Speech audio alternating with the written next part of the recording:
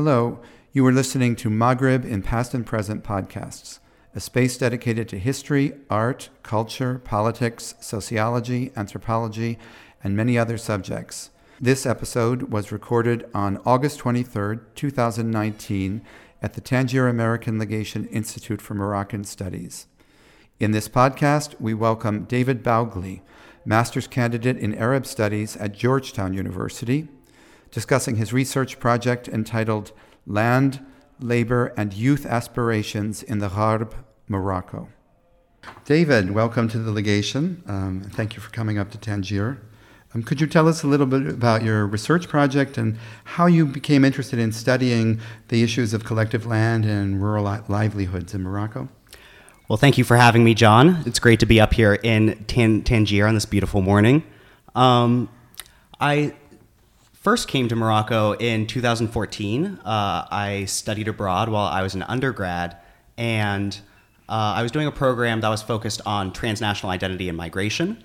And so I was just starting to get to know Morocco, and at that time I was really interested in food studies and how people build identity through food, through consumption, through preparation, and I was just starting to get interested in the production of food. So when I returned to my home university, I started getting really interested in land rights, agricultural production, and sort of the roots of food. And I started looking into working on my thesis project in my undergraduate degree, and I looked into Morocco since I had studied abroad here. And I found that Morocco had a really interesting and complex system of land ownership, whereas in the United States, we have predominantly private property and state property in terms of national parks, government installations, public roads. But outside of that, that's the majority of land in the United States. Whereas in Morocco, there is collective land, there are Islamic endowments, there's different types of state land. That's the private domain of the state and the public domain of the state. So I came here to find out more about land policy in Morocco. And in particular, at that time in 2015, I was looking at the gaps between official policy and the practice of land ownership. Mm-hmm. And so I spent a summer here doing research on that. And over the course of that, I met a Fulbright researcher at the time named Stacy Wheeler, who was doing work on the women's land rights movement. And so we did a couple of joint research field visits. And I found out from her about that there was a current government effort being funded by a current Moroccan government effort being funded by the U.S. government to turn some collective land into private property. Mm-hmm. So I got really interested in this, and I returned in 2017, 2018 to spend a year doing research on what were the different perspectives of stakeholders to this privatization project that is turning collective land into individual private property. What you use the term collective land, and you said there's something unique about it in Morocco. What is collective land in the Moroccan context? Is there one type of collective land, or are there different types of collective lands? So collective land, it's funny when I tell particularly Moroccan government officials, oh, I'm here doing research on collective land, they go, oh, wow, that's like the most complicated issue in Morocco. So collective land, there are many types of it. It dates back to a royal decree in 1919, where the Sultan at the time, this is during the French Protectorate, created a category of land which you could call tribal lands. So there are a set of lineage groups in Morocco of people who come from the same lineage, and they own a particular area of land. Mm-hmm. There's about 4,600 recognized lineage groups. They call them ethnic collectivities, mm-hmm. And each one of them has the right to manage their land in accordance with local customary law. So you create 4,600 different cases of legal administration of land that is formally recognized by the government. And this land was very tied up in the colonial period because collective land was used the system of collective land was used to expropriate land from these lineage groups in order to be exploited by French farmers in the beginning. So collective land, it covers about 15 million hectares. That's about a third of Morocco's territory. It has about 10 million residents.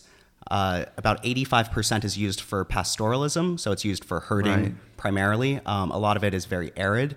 And then you have about 15% that's used for agriculture, and some of it is some of the richest agricultural land in the country. So for me in particular, I work in a region called the Gharb. It's about 50 kilometers north of the capital, Rabat, and it's a coastal agricultural plain, and there's a lot of irrigated land there. And so in the Gharb, they have collective land. There's about 100,000 hectares of collective land there in the irrigated zone, but it's a bit of a misnomer to call it collective land because since the 1970s, it's been parceled out to individuals from the group. So it's not farmed collectively. Each household would have their own plot of land. And due particularly to demographic growth, in the past, the group would have a sort of land bank, and when someone reached adulthood and got married, they would be assigned a new plot of land from this sort of collective bank of land. That land has predominantly run out in the region that I work in.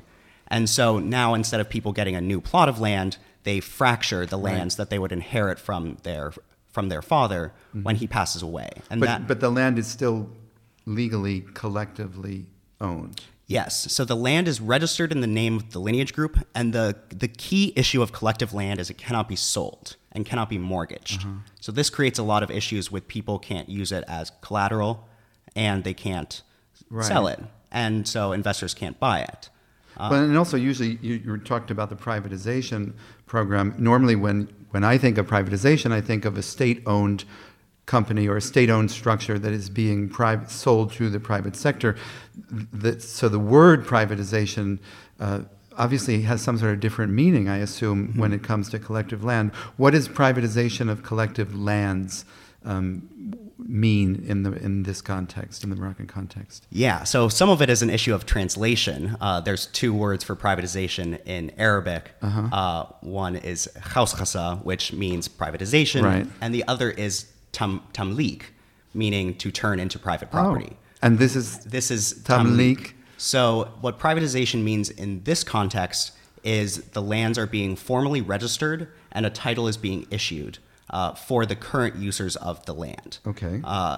And so one of the issues is in this region that I work in, there are additional regulations and restrictions on irrigated land. One of which, most importantly, is that the government does not officially recognize agricultural plots smaller than 5 hectares, which is about 12 acres. There are virtually no collective plots being farmed that are that size. Almost everyone owns between 1 and 4 hectares. And so what the government is doing is they are creating these joint titles where there will be multiple people, neighbors, listed on the same title. And it's a little unclear how that will shake out, whether people will end up buying out the shares of their neighbors or whether an outside investor perhaps would come in and purchase or rent all of the land, which is not really as possible at this point in time because of the complexity of the legal status of it at the moment. Is the system up and functioning? The system, so there's actually 2 privatization projects going on now. So one is following reforms in 1969, where the government attempted to create a titling program to turn irrigated collective land into private property. And that has been ongoing, and the first titles were published last year. On about 29,000 hectares of irrigated collective land. They have not been published, so people have not received their titles yet, but the government has produced them. Whereas this US-funded program is just starting to be implemented this year.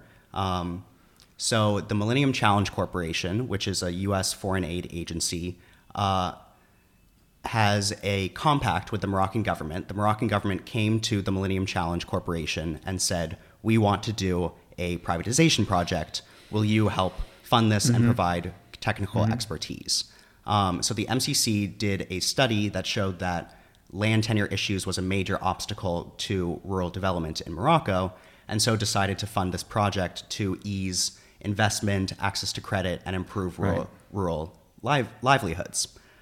but it's unclear what the implementation will be. They're currently working with a consulting firm to look at how the issues that the reforms in 1969 faced and create a new titling system that they have not yet made public, Right. and are going to implement that as a private project that will then be expanded onto other collective lands. So the outcome of access to credit is envisioned, everyone agrees on that, but the actual making it happen, it's in the process of happening. It's still in the process of happening, yeah. And the other part of your project is with rural youth. There's what interests you about that, and what's the link between that and the privatization, the Tamlik process? Right. So I got interested in the issues that rural youth in Morocco face today because in the course of my Fulbright research from 2017 to 2018, I was talking to what they call rights holders to collective land. So rights holders are people who actually have the right to access lands. They're the head of the household. And so usually these people are, say, between 40 and 80 years old.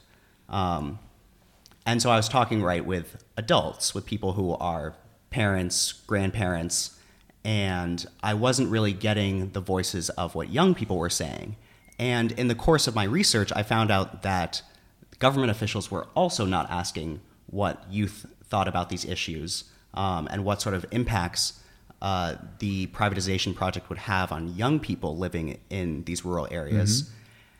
And on top of that, I started asking the older generations about their connection to the land, because people feel a deep sense of place, right? Land is not just an economic resource.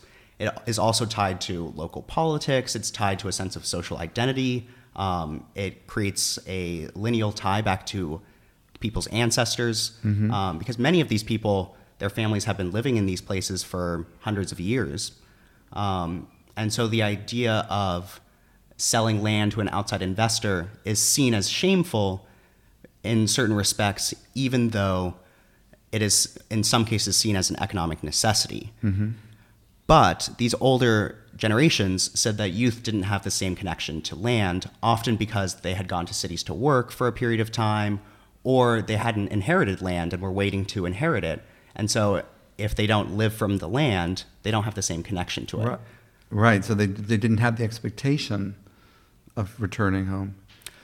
Well, not necessarily. Yeah. Well, I've actually found, I'll talk a little bit more about this later, that migration is ubiquitously seen as temporary. None of the rural youth that I spoke to want to remain in cities, or if they migrated abroad, would want to remain in Europe. Okay. Everyone wants to raise money to return home and start a small business or invest in the local community. That is the narrative that exists. Another outcome. There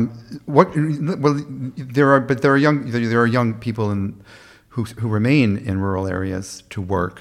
I don't imagine they all go to the cities. What are the youth who are staying in the regions doing for employment, doing for career aspirations? So people engage in a lot of different activities, and I'll sort of preface this by saying that in my particular research, I was speaking with young unmarried men. I spoke with a little over 50 young men who are aged 18 to 31, who are unmarried. Because once you get married and you have children, you're not really a youth anymore, right? So that was some of the criteria of my research. Right. So keep in mind, my answers going forward are based on that sort of sample of people. And one interesting thing that I recently realized is that because one of the major life aspirations of everyone is to get married, people who significantly succeed in the job market no longer remain youth because they get married. So those sorts of people are in some sense kept out of my sample. So I think that's an important caveat to keep in mind. But for people who are remaining in rural areas and are working, there are those who work in agriculture, first and foremost. And this was one of the issues that I was really interested in. And I think you can say that there's 4 main ways that people work in agriculture. So one is they work on their family's farms. And in the region that I work in, the primary cash crop is sugarcane and sugar beets. And so they work on their family's farms, and the major work cycle is roughly from April through September, or August. And so that begins with sort of preparing the sugarcane, harvesting the sugarcane, or beets, and then doing irrigation from June through September. And in the rest of the year, there is work, but it's not. They wouldn't have to go out into the fields every day to do work.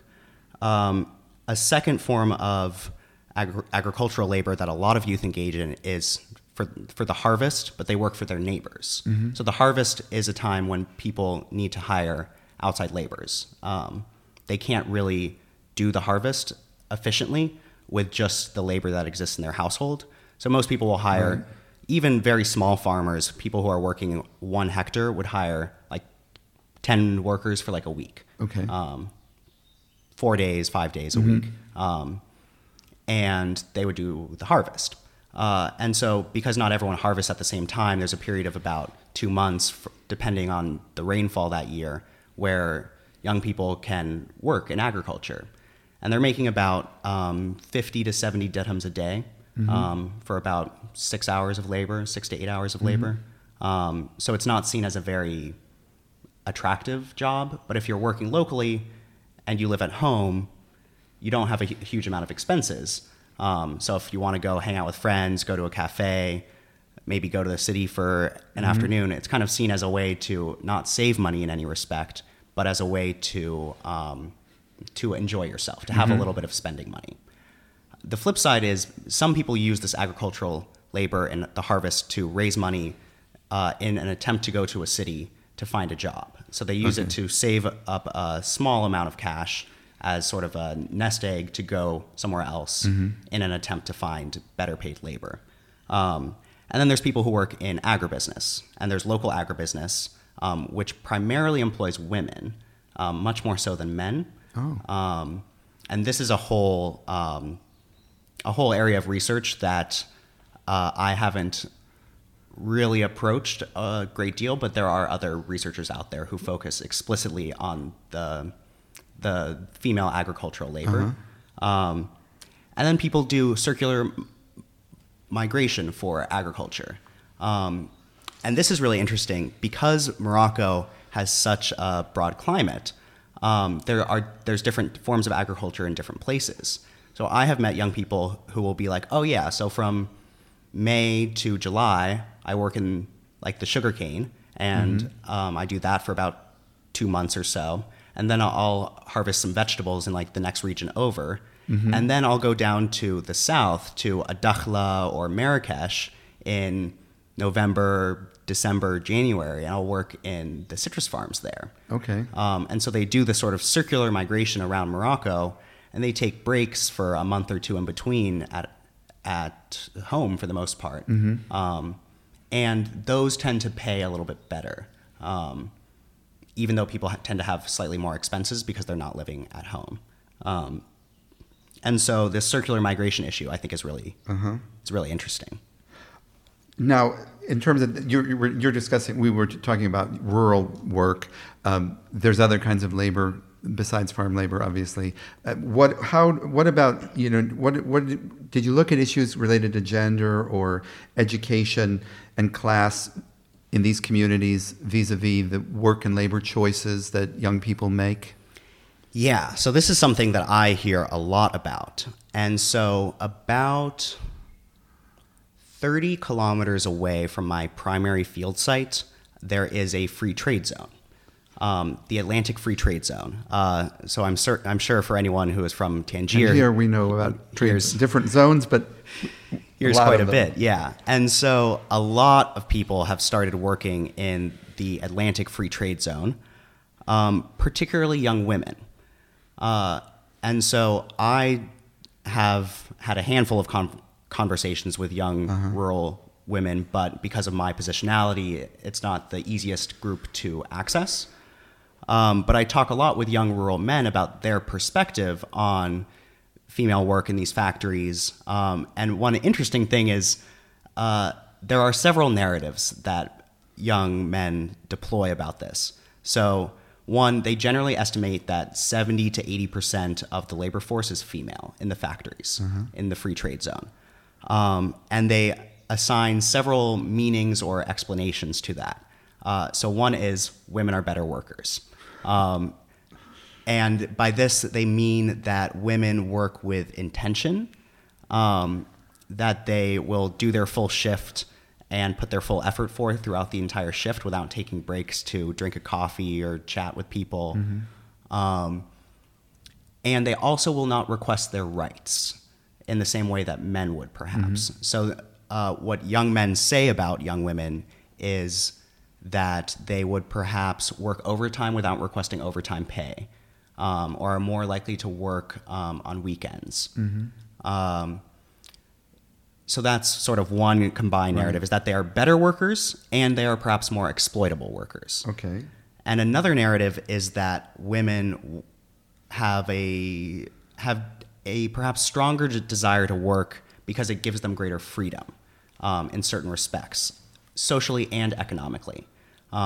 So a pretty strong narrative is that the people that I speak to in the local area will be like, oh, well, women will go and they'll work in the factory, but after their shift, they can always tell their family that they ended up staying late and they're working overtime. But in actuality, they went to the city, they went shopping with some friends, and they have sort of this socially acceptable excuse to be out of the household. And it's not like the region that I work in is a hugely conservative area, but it's still not, it's not seen as socially acceptable for women, for young unmarried women, to be outside of the house, with the exception of education, work, and on market days. Now, in terms of education, I don't know. Here in the North, it's quite common that the bulk of the workers in the free trade zone plants have high school degrees.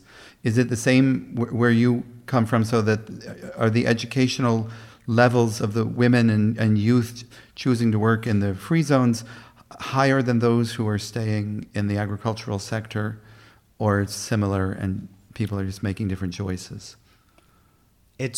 I would say it's certainly higher than in the agricultural sector. So agriculture is seen by many people, agricultural work outside of just working on your family's farms, which is seen as an expectation that young people will do to respect their parents.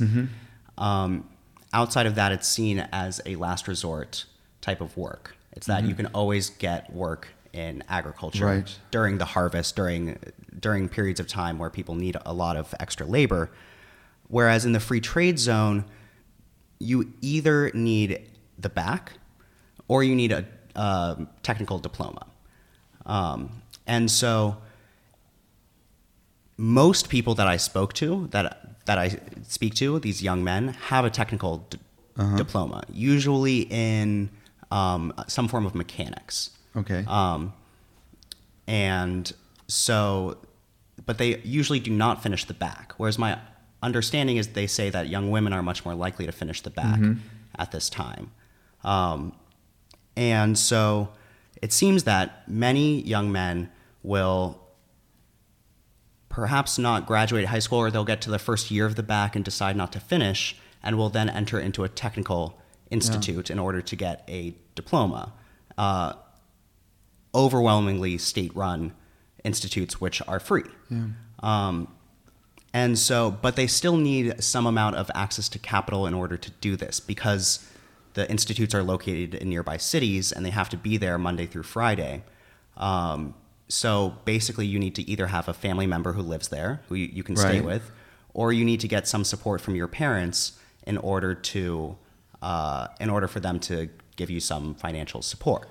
So it ends up being that the people who do this tend to be the sons of local government officials, school teachers, people who have a little bit more land and who have built a well at some point in the past. They tend to be someone who had some family member in either their parents' or grandparents' generation who had a salaried job, or in the local sugar factory.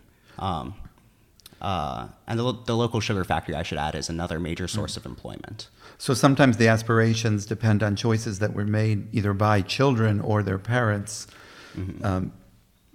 that might be ruled out for youth because those choices weren't made when they were children in terms of education or.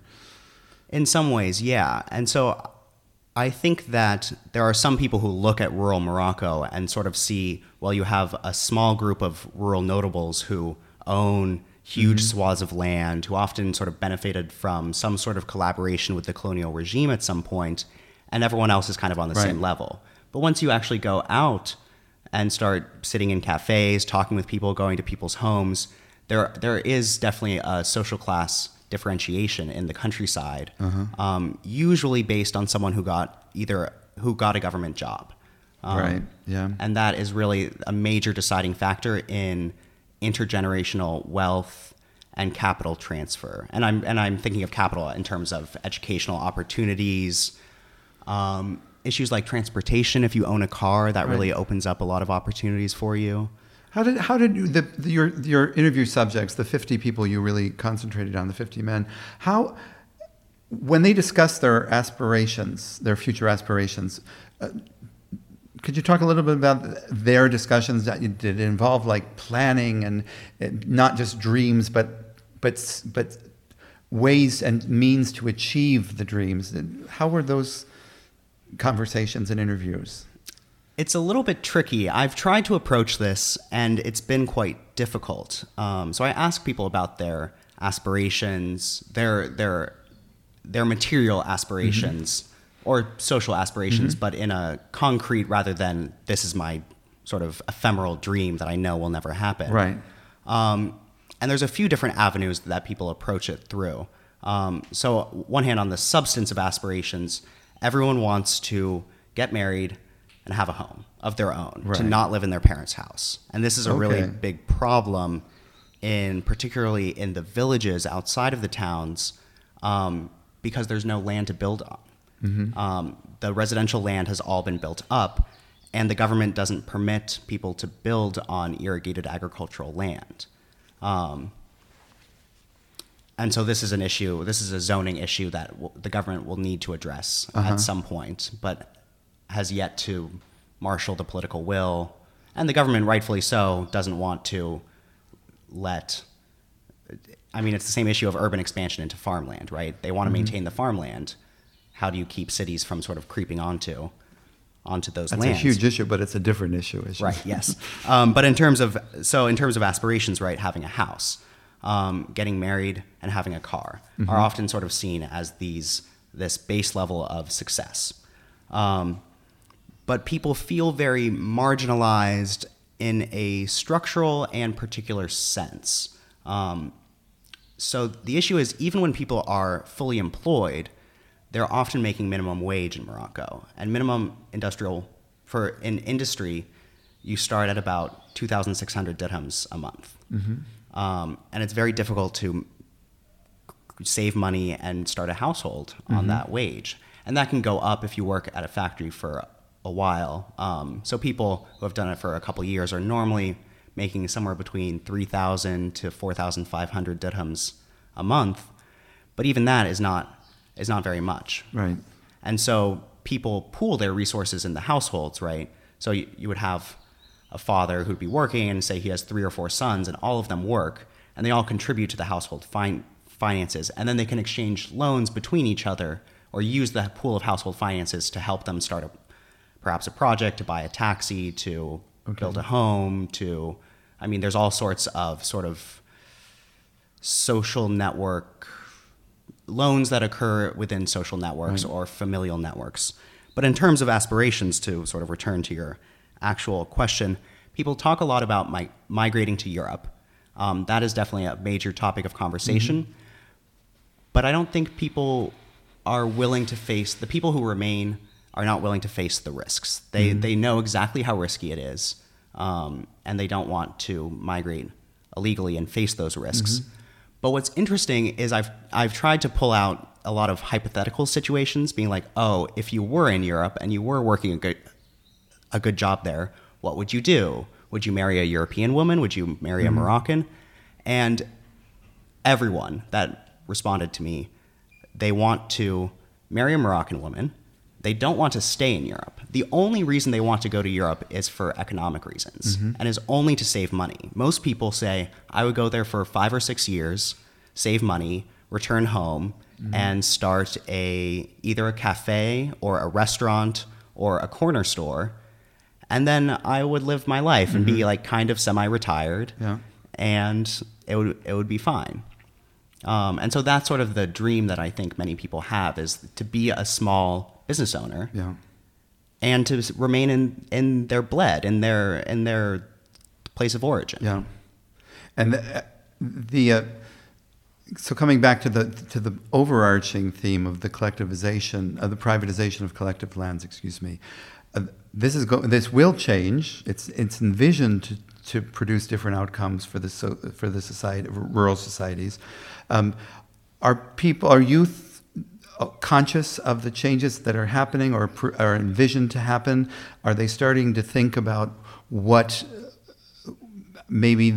how that might impact their own decision-making processes as the privatizations unfold?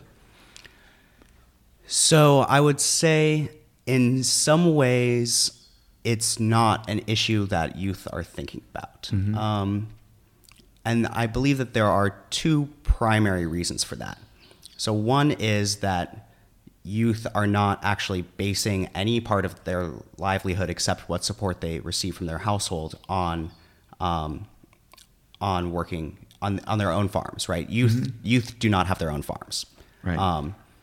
And even most of their parents or grandparents who are farming, who have owned these lands for generations, it's not their primary source of income either. It's one income source amongst several. So they're also doing livestock. They'd also have people who work in factories. They might have someone who runs a store in the local town. So there's definitely this sort of income diversification.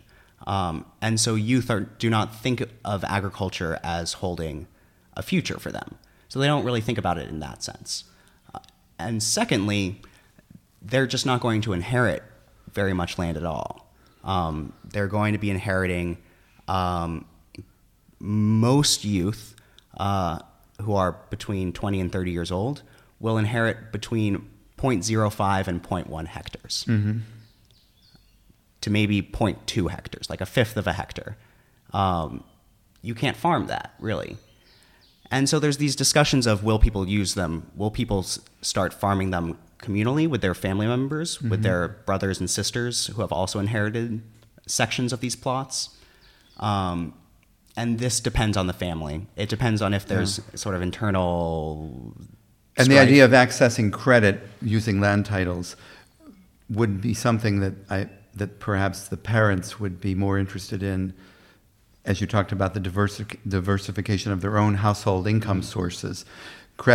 Access to credit could be an enormously helpful element to it, but for youth at this point, they're not thinking about that element of the outcomes of the privatization programs. No, they're not thinking about it, and I think it's particularly for those whose grandparents are still alive. They're not going to inherit land for 30 years, right? And they'll be, 50 or 60 then by the time they inherit, and so they can't build their lives based on this notion. But I think that many people will end up selling or renting their land. Because the main legal change of privatization is, once it becomes private property, it can be bought and sold in land markets. And these collective lands have been in a sort of frozen state. There's a lot of dynamics going on in collective land all over Morocco, outside of the region that I work in. A lot of it is being rented by foreign or domestic agribusiness. But in the region that I work in, it's very patchwork. It's not like there's a huge clump of collective land and a huge clump of state land next door. It's all intermixed. And so you see these people who are farming a hectare of land, and right next door, there's a farmer who has 400 hectares. From the collective lands that were taken, sold in the colonial era or something. Correct, yeah. That became private a century ago, not quite. And so if those farmers could expand, why wouldn't they? Yeah. They've been sort of prevented from being able to expand onto collective land. And so in some sense, this whole privatization is an opening, is a sort of thawing of this legal state that collective land has been in the irrigated regions. And so it's creating a lot of possibilities. And so there's been talk amongst the government of trying to encourage people within the collectivity to get credit to buy out the shares of their neighbors and sort of create a new class of medium-sized farmers. Because the real issue the government sees is land fragmentation, right? Is that 2 generations ago there was enough land for each household to live off of agriculture. Right. They have 50 descendants. Yeah. They can't live off of that. And so they're trying to think of ways to reconsolidate, and they're going through the market to do that, rather than doing any sort of traditional notions of land reform. So there's a lot of room for some future return research. Definitely. As the program progresses and as these youths' lives develop to see how they achieve the aspirations that they've articulated to you. Well, thank you very much. I don't know if you want to add anything else, but it's been a pleasure to interview you. And I do hope you go back once you finish this particular research program, that you return and stay in touch with the communities where you've been living and working. Well, thank you for having me, John. Yes, I very much hope to continue this research in the future and see what lies in store for Morocco and the Moroccan countryside and the particular region of the Gharb that I work in. And I think that a lot of people are paying attention to this issue. As we were talking earlier, even the king, in one of his latest speeches, brought up the issue of collective land and needing to use it more effectively and efficiently as a lever of development. Right. And so I think that for both local people and some of the top decision makers in Morocco, this is a critical issue facing the country. And he mentioned professional training, which you didn't. That's not your research, but when you talked about the people working in the free zone companies, it's a very important issue for those young people as well, right, who come from the same communities. And so it's sort of two dual issues that are on the table right now in conversations going on in the political sphere in Morocco that I think speak very closely to the experience of rural youth. Excellent. Well, thank you. It's great to hear that, and hope to welcome you back soon. Thank you so much, John. Okay. Bye-bye. Bye. Thank you for listening to Maghreb in Past and Present podcasts. Other episodes are available on our website, www.themaghrebpodcast.com, as well as on iTunes and Podbean.